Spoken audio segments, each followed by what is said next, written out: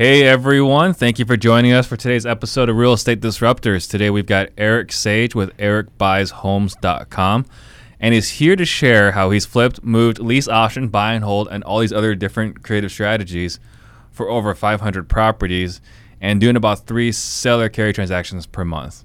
If this is your first time tuning in, I'm Steve Trang, broker owner of Stunning Homes Realty, co-founder of the OfferFast app, the one app you need for wholesaling, and I help people become real estate entrepreneurs. If you're excited for today's show, please give me a wave, please give me some thumbs up. And before we get started, I started this show because I want to give back to our community.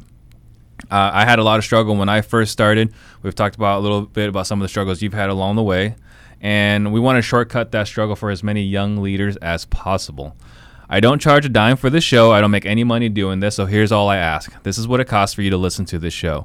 If you get value out of this show, please tell a friend. Either share the episode right now, tag a friend below, or tell them your best takeaway from the show later on. That way we can all grow together.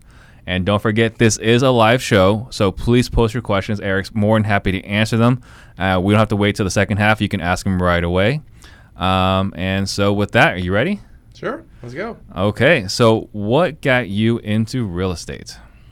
Well, I'll give you kind of a little history on my background. It's my backstory is I grew up in a small town, Yuma, Arizona. My goal in life was to be a professional golfer. I was very fortunate to play golf in college. Went to the University of Arizona. Cool. And after that, I played professional golf for about 3 years. I got the opportunity to do it, and it was a huge blessing. I had a great support group. But after traveling for 3 years and kind of doing my thing, I decided I don't want to do that anymore. So I went to corporate America. Got my first job selling elevators through a friend, through a referral. Elevator salesman. Yep. Who do you contact? Well, it was a referral. It was a friend of mine was in the business, and my golf got me in the door. I'm the regional manager that hired me took me out golfing after the interview, and after that it went from. But you're door to door, door knocking. Door to door. I mean, we have. You look at all the buildings being erected right now. There's an elevator in there, and and so. We had repairs, we had service, and new construction. So I was kind of involved in that. Interesting. Did that for about 6-7 years, and then got into the medical distribution business and sold diapers, adult diapers. So we went from elevators to diapers. And right when I started the diaper sales business, I started door knocking pre-foreclosures. I wasn't married, didn't have kids. And I was always an entrepreneur. I was always looking for ways to make extra money. Right? And what year was this? So that was probably 2003, 2004. Okay. Right? I bought my very, very first rental property in 2003. The wrong way, right? Realtor found it. Yeah. Didn't make any money. Didn't have any cash flow. The whole thing. Nothing like I know now, like how to buy a distressed property at a discount. So anyway, fast forward, started door knocking. Found a house. Let me tell you my very first door knocking experience. Oh yeah, please. It's pretty cool. So, a friend of mine says you need to start door knocking pre-foreclosures. Well, I didn't even know what a foreclosure was, much less pre-foreclosure at the time. And so I picked a list of properties in the area I lived in, which happened to be in Chandler, Arizona. And very first door I knocked on said the house was going to foreclosure on a Monday. Okay. So I knocked on Friday. So you didn't give yourself a lot of time. Well, I didn't know what I was doing. I didn't have cards. I didn't even know all I knew is I bought a rental property, right? Right. So anyway, I knock on this door, and so nice house, actually in Warner Ranch, so not far from where this is being recorded. And knock on the door. Now picture the biggest lineman for the Arizona Cardinals, okay, answering the door. That would be your vision of who answered. And I'm like, hello, I think your house is going to foreclosure. He's like, no, it's not, and slams the door in my face. I go, hang on a second.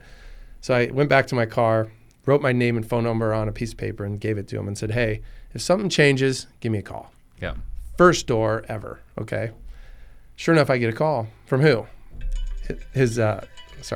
From his wife. So they had an issue. Their house was in foreclosure because their bankruptcy got discharged. So now they're $52,000 in the arrears, and they need to get the money by Monday at auction at 2:00. Okay. Yeah. Very first house ever.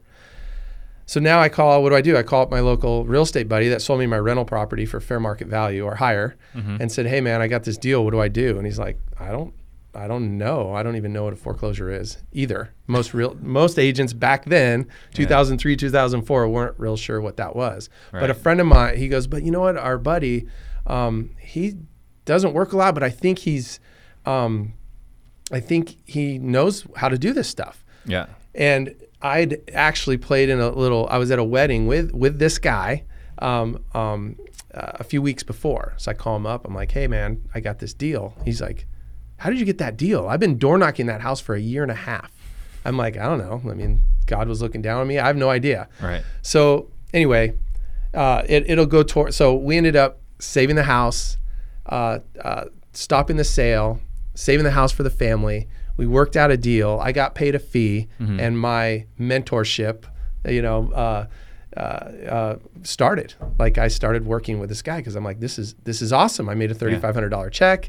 We got this house. We saved the people. They live in the house still, which probably wouldn't do pre-foreclosure bailouts and leave them in the house program anymore.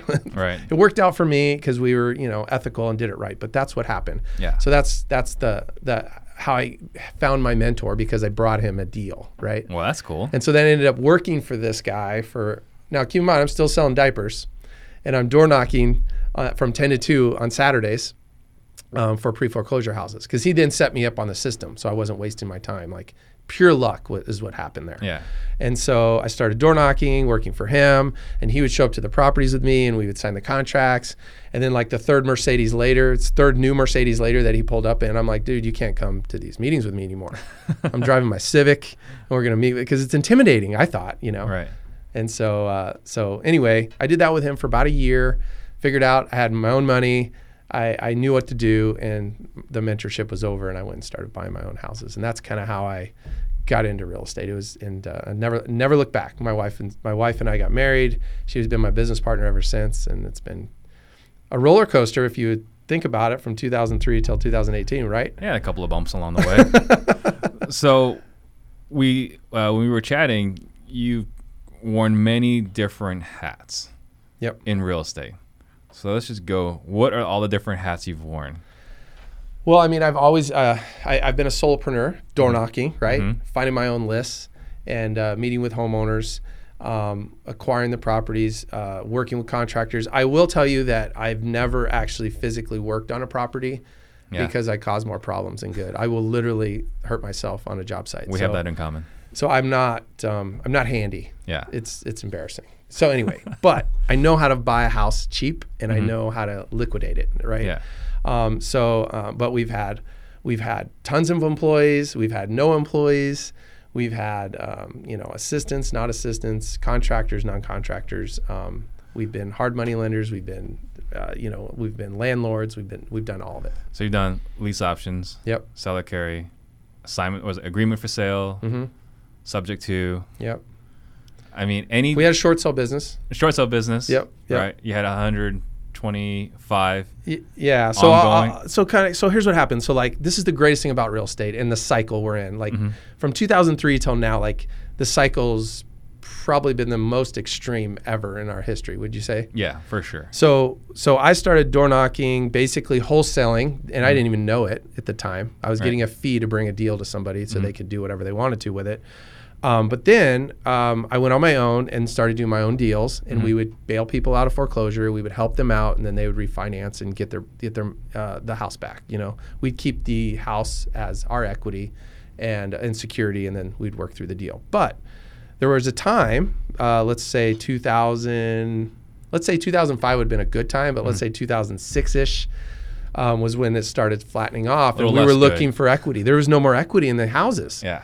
And so I told my wife, I'm like, I don't know, like we have 70 houses. The market's doing some weird things. And we don't have, there's no more equity deals. Like, what do we do? And this is before I know what I know now, which there's tons of free and clear houses all over the planet. but I was just searching one way. You were only searching pre-foreclosures. I was just doing pre-foreclosures, right? Yeah. So, and it was very profitable for us. We were very blessed, and it worked out. But so then we decided, well, wait a minute, what's going to happen to these people that owe more than their house is worth? So we started a loss mitigation company, and then that worked out okay. But then we were spending 6 to 9 months mitigating. Yeah. When the banks didn't even know what was happening. Right. So we were charging fees, and then you couldn't charge fees anymore. So we just decided, okay, we're going to do a short sale company, and we're going to help people get rid of their houses. And so we did that. But we did that for a period of time where we had 125 deals going at any given time. We had a loss mitigation department of our own. We had realtors. We had marketing team. We had sales guys, and it was great. We saved a lot of people's houses. It was awesome. Mm-hmm. But then the market started changing. This is a great thing about the cycle of real estate. So when you're in it, cycles started changing, and we're like, wait a minute, we should buy some of these. I mean, the house down the street I bought for $175 at the peak, and I can buy the same house for $25,000. You think that's probably a good time to buy? Probably, right? So we started buying them. So now we started buying them. When the market crashed, it was a race to get rid of everything, which we did, fortunately. And then we started buying them at the bottom, and then the market went up and started selling them, and then kept a few. Mm-hmm. But keep in mind, all of this is a very active business. It's very, very active. You're making good money, but you're waking up on Monday, and you're like, okay, how many houses are we going to wholesale? How many houses are we going to flip? What are we going to do, right? Mm-hmm. And so fast forward to today, of where we're at today on seller financing, and that's what I figured out when I did my lease option program is I provided a ton of value. Mm-hmm. I made really, really good money, and I didn't have to work very hard because at the time we kept the old owner in the house. Yeah. Their intent was to keep it and refinance it, and they did, because after 6 months of good pays in a heartbeat, they were refinancing most likely. So we charged them a fair fee, and everyone was good. Well, now I was like, I told my wife this. I said about 18 months ago, I'm like, so we had a thriving wholesale business. We're doing very well. We have employees. We have this whole thing, and we're marketing. We're doing direct mail. I mean, you have these shows with all the direct mail champions, mm-hmm. and all the talk to people, TTP, and you have internet and all this stuff, and it's a huge expense every month, right, to do that. And I'm like, where do we provide the most value, make the most money, and work the least? Mm-hmm. It was back to lease option world. That's where we were like, wait, this is amazing. Let's do that. So we have now fast forward, and now we've created that similar model, mm-hmm. right? The only difference is instead of lease option, it's seller financing, because we wanted to get rid of the expenses that go on being a homeowner, right? Right. Well, and when you talked about this in our meeting a couple of months ago, a month and a half ago, like, blew my mind. So we're definitely going to have to redo some things in 2019. So along the way, we'll talk about seller carry in a little bit, but you built your business up. Yep. Massive team, right? Short sell. That's probably when you were the biggest. I'm going to guess. Is that when you were the biggest? Yeah, I mean, we would have anywhere from 8 to 15 team members, mm-hmm. And then in the wholesale world, we're probably the same, And then you transitioned to a traditional real estate team? Well, so what we did is I would do direct mail. Yeah. And I would take the calls, and I would go meet with the homeowners, and then I would figure out how to dispose of it. Mm-hmm. So I was a one-man show again when we started cycling back into wholesaling. But now keep in mind, I will fast forward. I'm kind of going all over the place a little bit. Sorry about that. I did take a little stint out of real estate for mm-hmm. about probably 18 months. Yeah. And bought a different company, and was like, this is the dumbest thing I've ever done in my life. I mean, I have all these employees again. And so it does go back to, I'm going to shut my phone off here so you guys can, there you go. So it goes back to like managing people, right? Right. Managing people is a challenge. I would say for me, like it's most. The greatest challenge for every company. Right. Yeah. And so, so anyway, let's go back to where we recently were. We had real estate agents, mm-hmm. and real estate agents want to get listings, but majority of them don't know how to market. They're mm-hmm. not great marketers, or they don't have the money or something. And so we're like, okay, let's hire some really good real estate agents to take in all of our leads, right?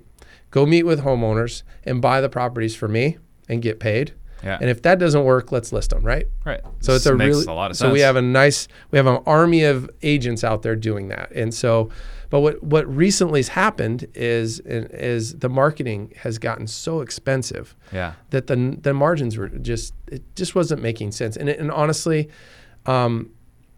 we had amazing people on our team. Majority of the people, and I tell all the people that come and work with me, is there's nothing proprietary here. I mean, go on the internet, you can figure this out. Yeah. But if you want some confidence, come work with me, learn it like I did, and then go move on. Right. And do it yourself. Right? I mean, that's the thing. That's what I've told anybody. So in real estate, it's very transient to have that happen. So to keep people on, and other than your assistants and stuff. But that's kind of where we're at now. So I was like, how can I run, 15 to 300 seller finance deals, and how does that look employee wise, right? Right. I can pretty much run that entire business with like one person, other than myself. Yeah. Because you don't own the properties, you don't have taxes, you don't have insurance. It's all being paid, and so that's where I phased our business into. And there's a combination of reasons why. Is number one, and we'll talk about this, but the private money side of raising private capital, private money, and doing it right, and not forming a syndicate and all this other garbage. I really believe that we're providing a ton of value for that investor, right? Because we know how to buy really good properties.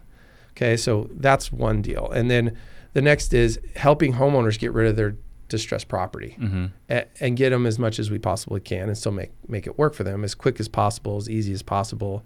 And then find a homeowner, a buyer, and a realtor and a buyer team that can actually own a house now that never would have been able to own a home. Traditional financing would not work for them. They're not going to go to Wells Fargo, Bank of America, or any of these and get a traditional loan because they own a landscaping business or a pool company or a realtor, right? But they have they've saved their money and they can afford the payment. And so that's kind of where I went. And, we talked about this earlier, that I get excited about that. Like flipping a house and making $20,000, it's pretty cool. You're revitalizing neighborhoods, right? Or you're wholesaling and starting the revitalization, which there's a purpose there. But the whole, where people right now are getting displaced. You go to the areas where we're buying, where the seller financing thing works. The investors bought these houses from 25 to 60 grand, and now they're worth 150, right? Yep. As is. Now what's going to happen to that tenant? Where are they going to go? Right. They've lived in a house for 10 years. Well, now they're priced out. So how can I create value to them and still give them ownership and not have to be a landlord and deal with all the stuff that becoming a landlord is, and still make the profits and the cash flow and all the things that make sense, right? Right. So that's kind of where we're at. So the thing you mentioned earlier about, doing a syndicate and how that's a really bad idea. So Jamil right here comments, the quickest ticket to jail is a syndication. He was the one that gave me the wisdom when I first got into wholesaling seriously. If you want to go to if you want to be on American Greed, start a syndication. I love it. No, but it's so true. Like I don't. It's like Jamil. I talked to Jamil about that. I don't think they started their business that way. They're not crooks on purpose. They put themselves in a place where they just don't, where they just don't fix the problem, right? Right. They deny it. Like you get in a fight with your wife, fix the problem now rather than linger and get divorced, right? Well, but we know it's not our fault when we fight with our wives. That's right. We're always right. Yeah. Always. Okay, so let's go through the seller carry, because like I said, it blew my mind when you presented this to us a few weeks back. What is a seller carry, and then after that, what would you do if you're going to get started? So what is a seller carry? Because when I first hear seller carry, I'm thinking I'm going to you, the homeowner, and you're going to finance that deal, which is a traditional definition of seller carry. But when you're talking about seller carry, you're doing a different strategy. So can you elaborate what that means? Right. Well, you can do a combination, but let's just do that was my goal today, because I knew I was speaking to you, and I'm like, okay, if somebody was going to listen to this show and they've never done real estate, but the ultimate goal is to create some sort of, nothing's passive, but as close to passive as you can get. and get to, $5, $10, $15,000 a month, which is basically, it's a game changer. If you can, what could I do to help that? So number one is, and I read a lot of like blogs, and people are like, I don't have any money, I can't start. I can promise you, when I knocked on that first door, I didn't have any. I did have money, but I didn't have the ability to buy that house. You didn't have 50, but I had a 50K deal lying around. No, I had a deal. I had a deal, and then I found now in today's world, just in our market, but in every single market, there's somebody that would die for that phone call and say, "Hey, I've got this deal. Yep. Let's make some money today." Right. And they, I know the network that I'm in. We make. If I can't get rid of a house, I might call you, or I might call someone else in our network, and we make money. Like, it's fantastic, right? So there's no excuse for that. There's none. Like, I read about it, and I'm like, there's no excuse, because you can get in your car and drive by and see a house with grass that's growing higher, and it could be distressed somehow. You can figure out a way to find that person. Garage door's a little uneven. Or if you can't figure it out, someone online knows how to figure it out and doesn't even know, because I promise you and I are not door knocking and driving by every day. No. So we don't know what we don't know, right? So anyway, so that's my thing. So there's no excuse for that. So back to the seller financing deal. So right now, I can get a house. I get a house sent to me probably every couple of hours that fit our model, right? So we want to buy a house somewhere in that 130 to 150 range, okay? And right now in our market in Phoenix, and this is all over the country, a lot of houses were bought at the bottom and were remodeled and rented, and now they're rental condition, so we can go clean it up and sell that for retail, right? And so what we do is we find that house, and then in the meantime, I have investors that are looking for a fair rate of return, okay? Maybe they've made tons of money in Amazon, they cashed out before the market changes or something weird happens, and they want to get a fair rate of return. So I offer them a fair rate of return, or I partner with them or something, but they're secured to that property, right? So I find property A, I find the property, I put it under contract with the wholesaler, with you, with whoever, and then I have that money waiting in the wings to close on it, right? Then it's pretty simple. Then I go and I have a real estate team, but I've also, for fun, I've built a massive buyers list of people that can't get a traditional mortgage, okay? And so now they are my, a lot of the wholesalers are talking about their cash buyers list. These are my seller finance buyers list. So there's a lot of them, a lot, 20, 30,000 down in our market. They're everywhere. So there's a lot of people out there that 20K to 30K to put down that cannot get approved for a loan. And you have this list. Yes. It's amazing. Yes. So I have that list. Now, I also have realtors that have that list. I mean, how many realtors out there have someone, but they're basing their whole world on getting a traditional loan, and so they lose a deal because of it. Well, I can buy wholesale, sell retail. I'm not selling for 20. Like, there's other guys that do what I do around the country that mark it up 20, 30% over retail. And I'm like, no, that's not even, like, we can sell these for retail and make money. We can get a good down payment, a fair interest rate, based off their financial situation, but we're putting themselves in a place where they can actually make the payment. And typically their payment's going to be 5 to 10% over rent, okay? Then they get the deduction, okay? So anyway, property, I get the property, I got the lender lined up. Now, so far I haven't spent $1 of my own money, right? Okay, but I found the house that was sent to me in an email that I could probably pay more than most wholesalers.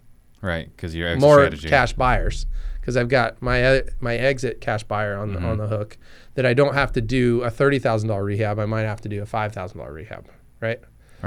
So now so my underlying lenders here, my end buyers there wanting to buy a house and be a homeowner, and we close the transaction. I make a little bit of money, and my investor makes a little bit of money, and then my agent gets a commission, and life goes on. So that's not one close though, right? That's two different closings. Right. So you have your acquisition closing, pay a few fees there, and then you have and the ultimate is find one long-term investor to fund your acquisition and stay in place, right? And then resell it and then create the cash flow in between, just like any rental property, you know. But the rental property, here's the thing about the rental properties. So what do we have when we own a rental property? We have, and I just, one of my best friends, he lives in California, and he manages his own properties, and he's been doing it forever. And it's his family deal, and that's how they do it. That's weird. Anyway. So we just had an argument this morning, and I said, listen, so what do we have? We have management, we have maintenance, vacancies, repairs, what's the last one? Anyway, we have the 5 or 6 different things that taxes, insurance. There we go. Yeah. So we have all that happening, right? Mm-hmm. When I do a seller finance house deal, guess what I don't have? None of those things. And I have equity in the deal, depending. And so, people talk about this, and I'm, this is something we could have discussion about. People talk about depreciation and appreciation and how it affects your taxes. Mm-hmm. Well, I just eliminated 30%. So how does that look, right? Right. And then I have equity in the note that I've created because I know how to buy a house under market. The 30% you eliminated. You talking about you eliminated the The 30% of you get some tax benefits for being a property owner versus a seller finance. It's regular income, I'm not a CPA, I'm not an attorney. Disclosure, but I just look at the real money that comes in without the headaches. Yeah. Right. So let's highlight those 6 things there again because that sounded great, right? So vacancy. So you have a property manager, and that's what I told my buddy. Well, okay. So how much a property manager? Well, it's 8%. Okay. Do you have any vacancies? Do you have any? So you have property management, vacancies, repairs, taxes, insurance.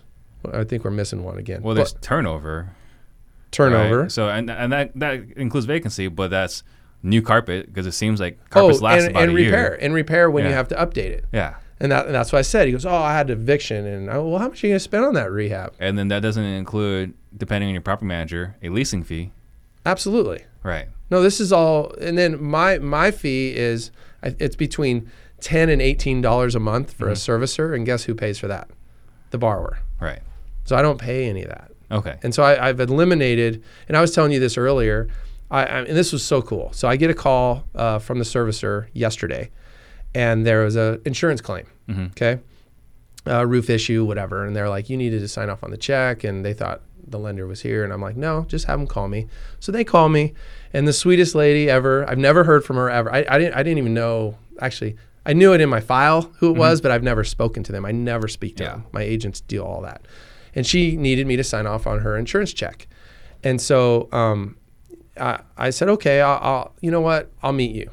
Because I love meeting them and see how appreciative. She was so appreciative. She's like, Eric, I'm so happy to actually hear from the company that's lending me the money into my house. And we're so happy. And we're going to redo the roof, but we're going to pay a little extra because we want it to be a different color so it matches this and matches that. And because we rehabbed the house already and whatever. I'm like, oh my God, that's fantastic. Right. Why not, right?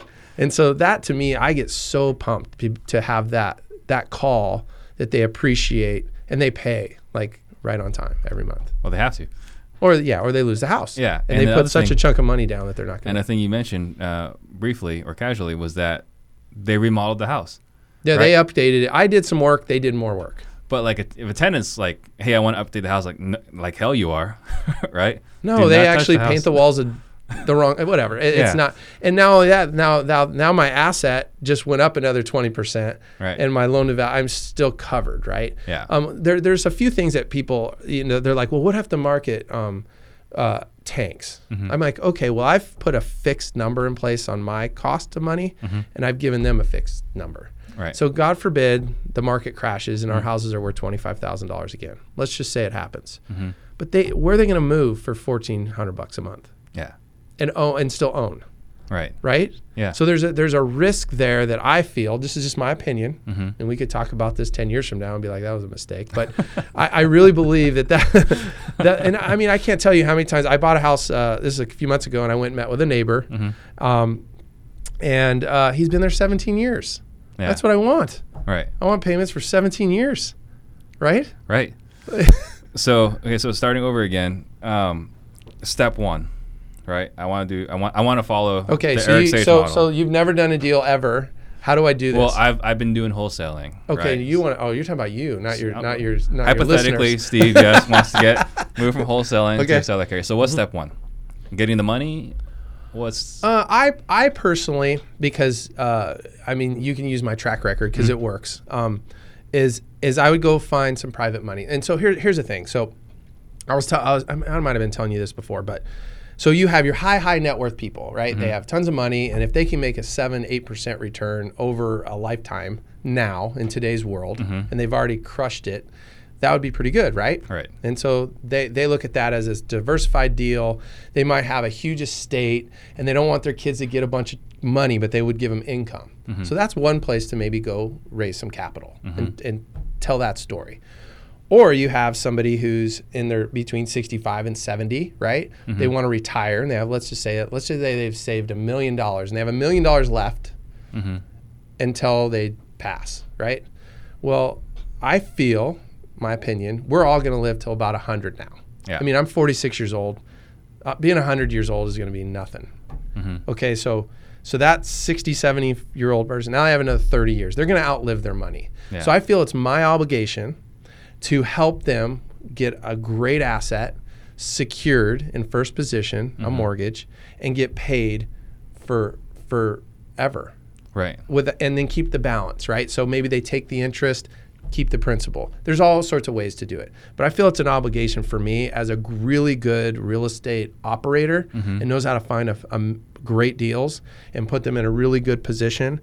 Not 110%, but like 75, 70, I feel is a good place right now in today's market, even if there's a decline, that they're going to get income. And it's amazing because, and I feel like I'm a really good private money raiser with real estate is that they, once they start getting that money, they can't, it's like, I don't know what I did. I just get paid. Right. I'm like, so what's your, and this is another thing, this happened to me the other day. So actually it was a few months ago, I asked one of my private guys, I'm like, so how's your debits and credits on your private lending business? And he goes, well, I don't really have any debits. No, I don't have any. I don't have any debits. It's just credits. Right. The only debits I have is when I pull money out and put it into a loan. So you're not paying taxes, insurance, maintenance, repairs, any problems? Nope. I just get paid. So that line item is just income, is what you're saying. You don't have all these other things. No employees. Do you have any employees in the business? Nope, none. So I decided, okay, how can I do this in the owner-occupied world and do that? So I know I got sidetracked a little bit on the purpose behind this, but so raise the money. Go find somebody that wants to do. Let's use Phoenix as an example, and that you get $150,000 in a first position to do your seller finance deal. Then properties are easy to find. I mean, you probably have one right now on your list of houses that you're wholesaling that will fit. Hopefully. And then you do that, you buy it, and then you go and if you want to do it slowly, I always have people go and look at it and do little repairs so it's move-in ready. Like the big things is I want the roof to be okay. I want AC good, plumbing and electrical. And then let them go do the sweat equity. Right. I want the big stuff taken care of, for the most part. But I have guys that come in and be like, no, we'll do it all. We'll do plumbing. We'll do it all. We just want a good deal. Okay. So, well, a good deal off retail might be 5-10% off. Where for us, that's like, we're happy if we don't have to do any work, right? Right. So you find the lender, right?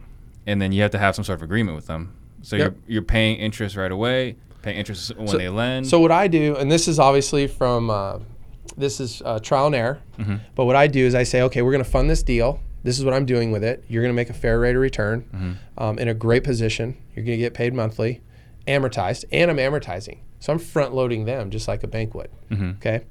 So then from there, I'm gonna start your first payment's not for the first 60 days, because that gives me time to go clean it up and get it sold. So I'm not doing a negative cash flow off the bat. That's the ultimate. Doesn't always work that way. That's huge. It doesn't always work that way, but does it really matter to them? Like, what's their money doing right now? It's sitting in cash, earning like a 1%. Yeah, but that's smart on your part, giving yourself a 60-day head start. And it's a contract. Like, after 60 days, if I don't sell it, then I'll start paying. But for the most part, that's how I structure it. Yeah. Okay. And then you have, I think you mentioned before that you or someone got a loan originator license. So what I did, I like to stay completely out. So now, in order for me to qualify my borrower, so now the house is now for sale. Yeah. Keep in mind, all my houses are sold off market. I don't even put them on the market. Right. I send them either to my list, and on my list is agents that have buyers, so I'm good with that. I'll pay them a commission. I don't care. And then contract comes in for the price we agree to. Then that goes right to my licensed originator, and he underwrites them. Make sure that they are. Majority of these borrowers, they're stated. But he gets proof of payments, proof of income, proof of. Not everybody. Still a real underwriter. Oh, it's a full-on. Most hard money lenders out there don't like to do owner-occ because of the liability. These guys, that's their deal. Yeah. And so it protects me because if they're like, oh, you sold me this house for X and I can't afford $1,500 a month. Well, it says here you did this, and this. I have him do it. I pay him a fee, which actually the borrower pays for that, but he gets paid to do that. And then he reviews it with me and he signs off on it and it's done. So it's a fully underwritten, originated loan. So it sounds like when we're ready to do that, I'm gonna have to get that guy's contact. That's right. And then on top of that, you have a servicing company. So then, yeah. So right now, I'm testing different servicers, but in a perfect world, as we scale this out, we're gonna have the same insurance guy. We're gonna have the same servicer, same originator. But it's just process. Okay. So then, that's the part that's kind of nuts, right? Is this crazy part where you've got this formula working now. Now to feed this machine, you still got to find deals. That's right. Right. So who's bringing deals, and what does a good deal look like to fit into this model? Well, so right now I'm getting my deals. I'm still doing direct mail. I'm still doing internet. I'm still doing all the same things. Like I'm still wholesaling houses. Yeah. Here's the greatest thing about this model is your goal for me, and I would hope other people, is to get that monthly cash flow to offset your wholesaling business net income. And then once you get to that, then you're like, it's just, everything else is a bonus, right? Because, buying and selling houses and helping distressed sellers get out from underneath their homes is a great business. Yeah. It's a great purpose. Because, I can't tell you how many people call me, you call me from Tennessee and, Aunt so-and-so, gave you this house. And you think you're going to have to fly out and do all this stuff. No, did you know I'll go and box all that stuff up and send it to you and you'll get a check wired to you. Yeah. How easy is that? Right. Oh my God, that's fantastic. That's the value that we provide as wholesale buyers, but because they're not going to be able to rehab it for what we can. The whole spiel. I'm not going to tell you the spiel on it, but you guys know it. Are you getting more from your direct mail marketing and online marketing versus another wholesaler bringing you a deal? So our direct mail's working, and it's very competitive. We're competing against everyone else, but honestly, I've slowed down a little bit, and the reason why, I don't know if I told you this, but I have a fund that is going to fund my deals, and so like a pretty large fund. So I've slowed down. I haven't been really building my private money business that much because this fund said they want to do it and the numbers make sense. And at that point, I can go to every wholesaler and probably pay more than anybody and still make the numbers work. Yeah, you know what I mean? Like then it's just an arbitrage game at that point. Right. And it's non-recourse, which is good. Huge. That was what Chris Iman said in the show a couple weeks ago. Like, if you had to do it all over again, what would he do differently? Ask anybody that's our age that has been in the business as long as we have. What would they say? Non-recourse. We all got caught. Yeah. But you learned eventually. So Scott Charles got a question. So we talked about finding the high net worth individuals, right, to fund your operation, or in this case, you got an investor group. How would you go find an investor right now to fund all this? Well, there's so many different ways, but I'll just give you a simple one, which is, chances are, I have a friend of mine. He's 36 years old. He's had 2 different jobs. Okay, but 2 different jobs from 25 to 36. He's probably got he has like $600,000 in 401k money from 2 different places, right? But now he's starting job number 3. Okay. Well, that money at 36, he can't touch it till he's 59 and a half, right? So that money is sitting idle, doing. Well, it's in the 401k that they left it or whatever. But what if you could help him self-direct that money into a self-directed IRA and then use that as your funding? Right. Now, we call it the $4.7 trillion secret, which if you guys email me, you'll give me information. I'll send you the book because we wrote a book called The $4.7 Trillion Secret. So it's how to raise private money, and it's not a syndicate. Tell people, ask anybody, what are you doing with your idle cash? Well, what are you earning? Probably between now I guess CDs are going up a little bit, but under 2%, right? Right. Maybe 2%. Yeah. But before it was like, right? Yeah.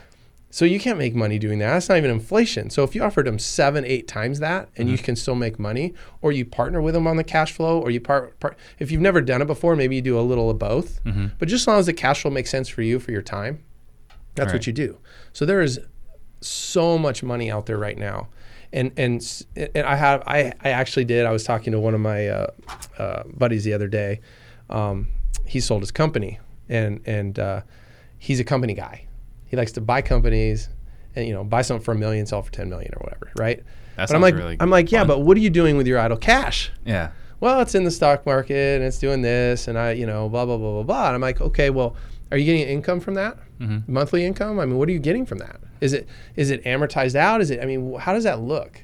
Could there be a change? Could the Tesla owner do something stupid and drop the freaking stock market? I mean, all of that, like, how does that look, And then where is that cash flow coming? Is it coming from an end borrower that's, thanks God every day that they have a home to live in with their family? And if that doesn't work, they'll bring in another family to pay the payment. It's not sexy. It isn't. It just works. Yeah. Right? Right. I mean, so to answer your question on the private money, it's everywhere. Just tell everybody that you have deals and you're willing to pay X amount, and if you're interested, let's do some deals. Let's do some business. Well, I think I heard you say before too. You don't even tell them what you're willing to pay. It's like, what are you willing to take? You can do that. I mean, I'm pretty open about what I mean. I'll tell you right now. I pay, if I do a flip, it's 10% deferred, no points. Pay them, and I guarantee 3 months on a flip. So it's secured. They fund the deal. I've been doing this a long time. They get paid back. All my private lenders, I've never defaulted on a private lender ever in my history, and I've borrowed a lot of money. And then my long term, I try to get 6 or 7. You know, and people have a hard time with that. Like they're like, wow, that's not very much. Okay, well, what are your options? Right. I mean, let's be honest. Now, if you want to be passive, that's a pretty darn good return. And it's collateralized. It's collateralized. You want so I was telling what buddy the other day. I said, okay, you have so I give you $1,000 a month for 60 months, and you give me $150,000. 60 months later, you owe 90. Now your risk is 90 on a house. It's even if it drops to 150 or 130, that's still, you could sell that and get your money back pretty easily. In fact, I'll buy it from you for that. Right. So just as long as that's why I love the lending world. That's why I love that deal. And really the end result is who you're helping at the end. You're helping this guy get his income. You make a little bit of money. You're never dealing with banks. It's just it's quick, and you're providing a good service. Candace Walton wants to know what's the difference between a lease option and seller finance. So a lease option is you own the house. So for example, I buy the house and I own it, and then I take maybe $10,000 down, and I give them an option to buy. So let's use round numbers. Let's just say I buy the house for $150. I sell it on a lease purchase for $170. Take $10,000 down, and then they have 5 years, 2 to 5 years to give me the $160 that they owe me, something like that. But I still own the house. Right. I still have the responsibility for taxes, insurance, maintenance, all that stuff. I've been successful with a lease purchase. I have, but I like it. I almost want closure. Like, it's done now, unless they sell it or refinance it. Yeah. As a lease purchase, I've done really well with lease purchases, but I don't like the responsibility of being an owner. There's liability. Right. There really is. I mean, you have all the things that go with it. So if I was going to pick one of the two, I'd do the other one. Right. And as a seller carry, they're the owner. They're the owner. Lease option, you're the owner. I'm the owner. Yep. Right. Yeah, and they're the owner. And then we talked about pride of ownership. We talked about it a little bit earlier, but if I was driving down a neighborhood, I'm seeing Eric's seller Carey property. Yeah. And I'm seeing someone else's rented property. What's the difference? So great question. So I bought a house, I don't know, let's say 6 months ago. It was in good shape. It wasn't the best house on the street. Mm-hmm. It wasn't the worst, but it fit their move-in criteria, right? Yeah. So they put their money, I think they put $25,000 down or whatever. So a month later, I was going to go drive by that. I was driving to go look at another property, meet my agent over there, and there was a house. You know, they redid the landscaping. There's flowers out front. It's painted. I mean, it's like the nicest house on the street. And I'm like, how awesome is that? Like, that's not a rental property. They own that house, mm-hmm. and they pay. I mean, I made a mistake. I made a mistake one month where they actually paid early, and I couldn't figure out. I'm like, God, I don't think they paid. Well, they paid too early. I couldn't figure out the books weren't right on that month or something. So, but yeah, that's the deal. Okay, so then let's going back to an example. I get your mailer, call you. Mm-hmm. Hey, Eric, I got this house. It's worth $200 open market. It's a little bit of disrepair, right? Where are you buying it at for it to make sense for this model? And then what are you doing? What are exact steps you take after that? So house comes in to our team, if it's me or the agents or it's whoever. 200 in Maryvale. Yep. And it needs 15. Right. So Maryvale's now 220. So whatever. Yeah. Anyway, no, that's a seller finance house around be 210, 220. So what I do is the first thing I do is I take the call and figure out what the best price we can go to. Mm-hmm. Right. We really, depending on repairs, we probably need to be around 150-ish. Yeah. But so that would fit. So then I literally text my agent and be like, hey, what could we sell our finance assets for? Mm-hmm. And he'll be like, oh, well, I have someone in my database that likes that area, and they want to, they have 30,000 and they'll pay probably $215, mm-hmm. and they can afford this much a month, which I already know those numbers. That's it. So that's because I know the exit. Mm-hmm. That's the most important part. And then I know my cost of funds, and I know I could resell it for them, what their payment typically is, and then I just back into what I want to make. Okay. And typically, I think 400 to 450 is a good number to take the risk. I think anything less than that, I think, even though there's spread in the deal, 400 as in cash flow. Cash flow, yeah. Okay. Yeah, that's right. That's kind of my. So if you're not making 400 to 450 cash flow, that doesn't really make sense. No. It doesn't fit the box. No, or I just have them put more money down or whatever, so you can play the deal. But that's kind of the round figures. Okay. Or with a rental property, typically you're going to put 20% down, you're going to rehab it, and then you're going to leverage it, and then you're going to pay all those expenses and get what, $200 a month, maybe? Yeah, pretty much, with the headaches. With the headaches. Expenses and headaches. I mean, the turnkey, believe me, I tried to get I was looking at turnkey all over the country, right? Mm-hmm. And so I really thought it was a good model. But when it was all said and done, there's no money left over. It's unbelievable. And not to mention, all the turnkey markets that are crushing it right now, mm-hmm. ask them what their property taxes are every year. They're 3 times certain markets. I won't say our market, but they're just keep it quiet. Okay, so then let's go back to the property you picked it for 150, right? Because seller carry, it's not just the cash flow, which is an amazing part of it, but there's front end and there's back end. So let's talk about all the different. Yeah, so typically, the average wholesale was $7,500 to $10,000, mm-hmm. the wholesale fee right now these days in our market. You can typically, in our seller finance world, with the down payment and the cost of rehab and the closing costs and all that stuff, there's $3,000 to $5,000 left over mm-hmm. profit up front for us. Okay, I typically like to get more, but we're not going to squabble over that because I'm also getting another $5,000 a year. Mm-hmm. So it's $5,000 up front. Yeah, typically about $5,000 up front. $5,000 cash flow per year. That's not stopping. Per year. For 30 years, right? Well, let's just say it goes 5. Yeah. 60 months, Yeah. So that's $30,000 mm-hmm. plus the 5, that's 35. Plus the profit when they do there's sell typically, because we're selling it retail mm-hmm. and we're buying wholesale, so there might be 20, 25 in that deal too. Right. Now, obviously they pay it down a little bit, but you're also doing the same on your side. So what I did is I amortized both sides so that mm-hmm. I'm not catching up to each other. What do you mean? So if I have a loan here, let's just say 150, amortizing at 7, mm-hmm. and I sell it over here and then loan's 180 at 8.5% mm-hmm. amortizing, I just want them to kind of move along together on the amortization. Right. So it doesn't catch up and go past it. That's the right way to do it. So you're doing cash flow on the difference in the mortgage payments, and on the arbitrage as well. Little cash flow on the amortization too. So if you get an amortization calculator, you can kind of figure it out. But I mean, it's next year maybe $150 maybe. Nothing to sneeze at. I mean, if you got savings. 10 of those. It's like savings. You got 10 of those. That's real money. But here's the thing. Like the spread in the note is great. The borrower has equity.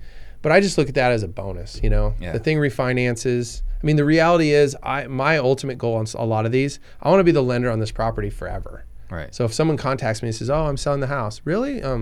Who's the buyer? You know, can I have an option to be their lender? Yeah. Because why not? Right. Why wouldn't you? And then you just start over again. Yeah. You know. So you don't have to, you know, go find a place for your investors' money. And so, you know, you've acquired a few of these. Like I think 18 months ago, you started taking this refocus back on how can I do less, enjoy more, right? Actually get to travel with your family, you know, the dream of every real estate agent that never does it. Did I tell you what I did this summer? No. So there's a company, you guys can Google it. It's called Mind Valley. And so Mind Valley goes to a different country every year for a month. And it's like personal development, business. It has all sorts of stuff. So my wife's goal in her life was like, we need to go to a country every year. And I'm like, okay, let's work that out. So we did it. So we were there for 2 weeks. We were in Estonia, which is near Russia. I didn't know that at the time, but we were there. And so with our note business, like I literally didn't do anything. Like I didn't take a call. I mean, yes, we had some marketing going that was being taken care of by our agents, but the note business still paid. Like the money still came in. I didn't have to deal with it. It works that way with rental properties too, but we were literally gone for almost 20 days in a different country, doing our thing, you know, having fun. And then this summer, I think that they do it. We're going to try to do it for the month for our kids. You know, I don't know if they want to do that or not, but we'll figure it out. Our audience right now is wholesalers, right? These is predominantly who people are listening to the show right now. So what we're telling these wholesalers is very realistic that if they wanted to switch gears, they could, in 12 months, potentially acquire 12 seller carry properties. Absolutely. Right? And with the 12 seller carry properties, let's just say $400 a month, right? Yeah, so instead of $5,000, right? Instead of wholesaling for $10K, just get $5K up front, have passive income, and have 10 of those. That's $4,000 a month, passive, and you can go hang out with Eric in Estonia or wherever Mind Valley is going next. Well, here's the thing: the wholesaling business will never stop, right? We're always going to be marketing, right? Always on the go. Always market. Always market. Always tell people that you're a cash buyer. But when that deal comes along that fits that deal, then you can wake up a year later, 5 years later. I don't know what your overhead needs to be. I mean, we talked about this earlier. I mean, how much money do you really, you know, making $500,000 a month wholesaling houses with 47 employees and $1 million a month in marketing makes sense for some people. For me, not so much. I don't need that. I'll buy all those properties that they produce and I'll create a cash flow. But I really believe the wholesalers, it's really hard for the wholesalers with these big operations to look at $400 a month as like, this is exciting. Yeah. But they're doing so much volume. I'm like, what if you just did 5 a month? I mean, you're doing 30 houses a month, do 5 a month, and now you have 60 properties at $400 a month. I mean, that's 24,000. That's $300,000 a year. It's okay. That pays some bills. It does, right? Bills, yeah, sure. Not to mention any spread and all this other stuff going on. Right. Not to mention you're helping the world with, you know, some retirement people getting income and not losing their wealth, and then, you know, helping other homeowners get a home to live in, because that's opportunity to buy when that opportunity was not available otherwise. Yeah. So I mean, that's the way I look at it. I mean, I love wholesaling. I mean, we all do, because it's quick cash and it's great. But I think that this is where we're at in our market is. There's an opportunity. Yeah. I mean, could we see a correction and a big drop? I don't know. I don't know. Like, we talk about it. It's possible. We could have a Black Swan event, but I think it's highly unlikely to have another. Here's what I feel. I feel that there's credit, but it's different credit. Housing credit is I think stable. Yeah. That's my opinion. So Scott Charles asks again, how would you build a list of buyers for these properties? So bayonet signs. Okay. Let me see if I don't have my phone with it. It's just, sell. I haven't personally put these out, so they just call in to our office. Oh yeah, no, you see them in the corner, right? 3 bedroom, 2 bath, pool, $1,500 a month. Call for details. That's right. Yeah, that's it.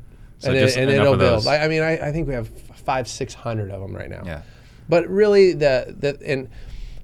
I have relationships with realtors that manage that list for me, so I don't really. I probably would have, as I grow. I mean, we're close, but I'll have a disposition manager that's their whole deal, is meeting with these sellers, and it's the coolest thing ever. Sounds like an employee. I don't know. We're working through it. We're working through it. All right. So, with everything you're talking about right now, do you have like a calculator or something that says, okay, here are the numbers, and it makes sense? So my business is not that sophisticated, but I do have a calculator that I use on my phone. It's called Carl's Calculator. It's in the App Store. I think it's free. Okay. And I just plug in the numbers. I plug Carl's Calculator. Carl's Calculator. My phone's off because I didn't want the alarm to go off. But so Carl's Calculator, throw that in, and then you just figure out where you want to be. What's my cost? Mm-hmm. What's my interest? What's my resale? What's their interest? Amortized. There's your spread. And then obviously you add taxes and insurance on top because you're not paying that. Right. So now you know. Okay, what can my typical borrower pay in this specific market to be a homeowner? Yeah.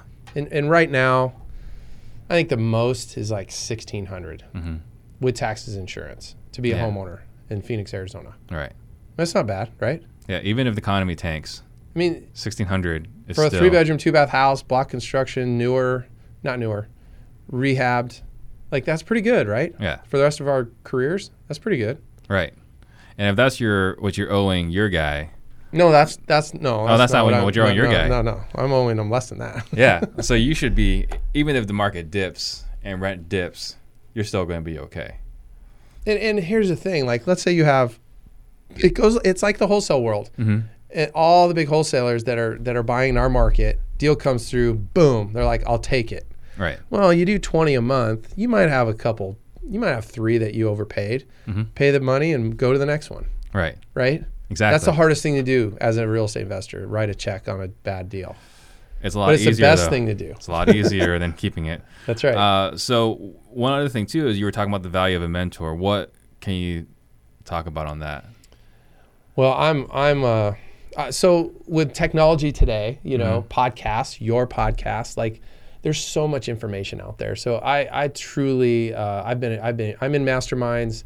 I've had a mentor. I found my mentor is I brought them value. Yeah. I'm like, here's this deal that you've been door knocking for 18 months. Right. Let's make money. And we did. And you know what the greatest thing about my very, very, very first deal? That homeowner still lives in that house today. Really? In fact, I haven't been in the area, but I can't wait to go door knock them and give them a big hug. And they were losing their house within days. Yeah. And they're still there with their kids. Their kids are probably older now, but a lot older. But they're there. Like I pulled it up on the tax record, same people. Very cool. So that's the value that real estate investors can provide people, Yeah, you solve their problem. So back to mentorship. I get up every morning. I would say one of the biggest things that has helped me personally as a personal development side world is I meditate. Yeah. And so every morning I get up, I lay in my bed, try not to fall asleep again. Mm-hmm. But I take 10, 15 minutes and I ask for what am I grateful for? Mm-hmm. Start with gratitude. I always start with gratitude. It could be as little or as big as you want that gratitude to be for that day. Mm-hmm. And then I pray.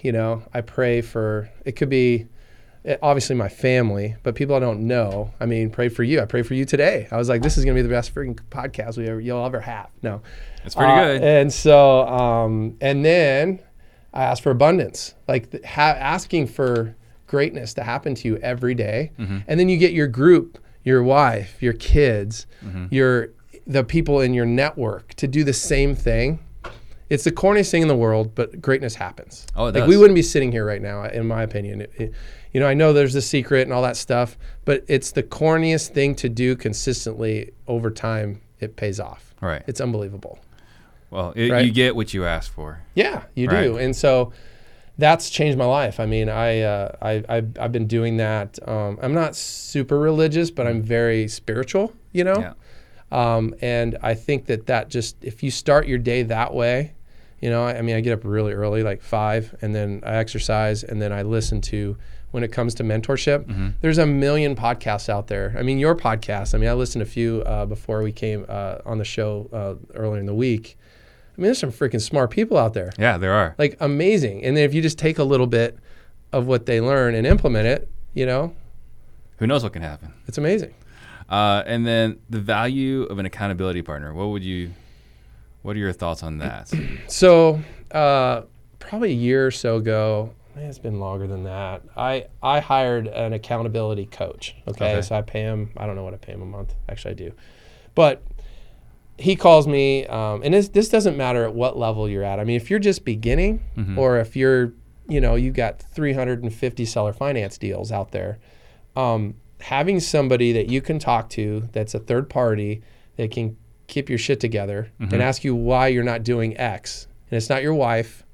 Right. I've tried using my wife for years. It doesn't work. I don't know why, but we work with each other. We help, but we each have our own little accountability team member, and we go over where we're at personally, professionally, and they just keep us together. And I think that's the biggest, that to me is a game changer. Yeah. Because they'll call you out. Yeah. No, it's great. I mean, I have exactly the same thing. And you can go online and find anybody will be your accountability partner, but pay them. Like, actually pay them. It's worth the investment. Pay them. The only difference the only nuance I would add to that is that there are some life coaches out there that have no idea what they're doing. Don't go to those guys. Go to people that. Yeah, I mean, my guy's awesome. Well, I'm not talking about you specifically. No, I know. But you know, here's the thing. Like, okay, so I go back and forth on this, but there's gurus out there that teach how to make money in real estate, right? And those gurus haven't done a deal in ever. Yeah. And I've been involved with a lot of them because I'm a geek. I love learning, right? Yeah. But here's the thing: you can be a really, really, really good coach and not be good at that deal. You know what I mean? I do. I'm personally, I would say I'm an okay coach. I want to get better at it because I love sharing. I mean, I hope you can tell. I love sharing what I'm doing because it's life changing. Like, it changes people's lives. But there are people that are really good coaches, and to be a good coach, I mean, you're just trying to keep people accountable to go to the next level, right? So I don't know. I mean, it's a different skill. It's a great skill. So, and I hear what you're saying because one of my favorite examples for this is the Phoenix Suns coach back in the 7 seconds or less. Did you ever go watch some pregame shooting around? So the Suns coach, they took Boris Diaw, made him a great three-point shooter. Yep. Everyone was an amazing three-point shooter during the 7 seconds or less era, right? But if you look at the Suns shooting coach, he would go out there and correct their form and make sure they were shooting well, and they were. And he had the worst freaking form I've ever seen. I'm passionate about jump shots, shooting it right, getting your elbow in, follow through, fingers spread, all that good stuff, right? The guy couldn't shoot worth anything. But he's a great coach. Great shooting coach. Amazing shooting coach. But I guess the reason why I was adding that nuance is there are some people out there that have no idea what to do whatsoever. Make sure they at least know what to do in order to hold you accountable. Well, and everybody's personalities are different. So just as long as you're in line, I know, I mean, you know, as your business, I mean, who do you go to keep you on your game? Right. Like, I mean, for me, you can have a spiritual coach. You have I went to spin class today. This gal, she's 50. I think she just turned 54. I mean, it's unbelievable. I think she does. This is her 4th spin class today by noon. I don't know. And she is amazing. She crushes it, and she keeps me motivated and coming back to do that. I just love it. And I don't know. If anybody spins, it's fun. You sweat to death out there. As we wrap up, is there any lasting thought or last thoughts you want to add?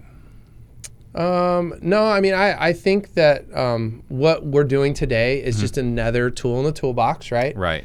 There's opportunities out there. The $4.7 trillion secret. Did we talk about that earlier? I have a book. I'll give it to you. So if you can, you guys can email me at eric@ericbuyshomes.com. I'll give that to you guys. It's about private money and the whole thing. And I don't know. I just starting almost 15 years ago, the key for me in this business is cash flow. Like I think cash flow is the key, and make it as passive as possible. So that would be my thing. You have anything for me? No. I mean, it's a massive inspiration. I mean, when I heard you speak about Cellular Care, I was like, I got to have this guy on the show and pick his brain because I want to do this. Yeah. We're gonna do this. Okay, so guys, if you got again value from the show, please share this episode right now. And if you guys want to get a hold of Eric House, we talk with Eric at ericbuyshomes.com. Eric at ericbuyshomes.com is good, and then or go to ericbuyshomes.com. Mm-hmm. Our phone number's on there. Okay. I don't even know the phone number on the website because I never use it, but it'll get to me. It'll get to our office. Yep. Cool. And then we do have a special guest tomorrow at 4 o'clock. It's unusual, but he's an out-of-towner, so anytime someone's flying in from out of town, if they want to do a show, we'll always be glad to have them, so long as they've got a track record. So Zadie, he's had 100K months, and he's going to share how he's done that. Again, Eric, thank you for being on the show. Awesome. Appreciate it. Thanks. I hope it helped out. Thanks, guys. Oh, you definitely did. If nothing else, you inspired me. Right? Good. Hey, that's what it's about. All right, and I'll see you guys tomorrow.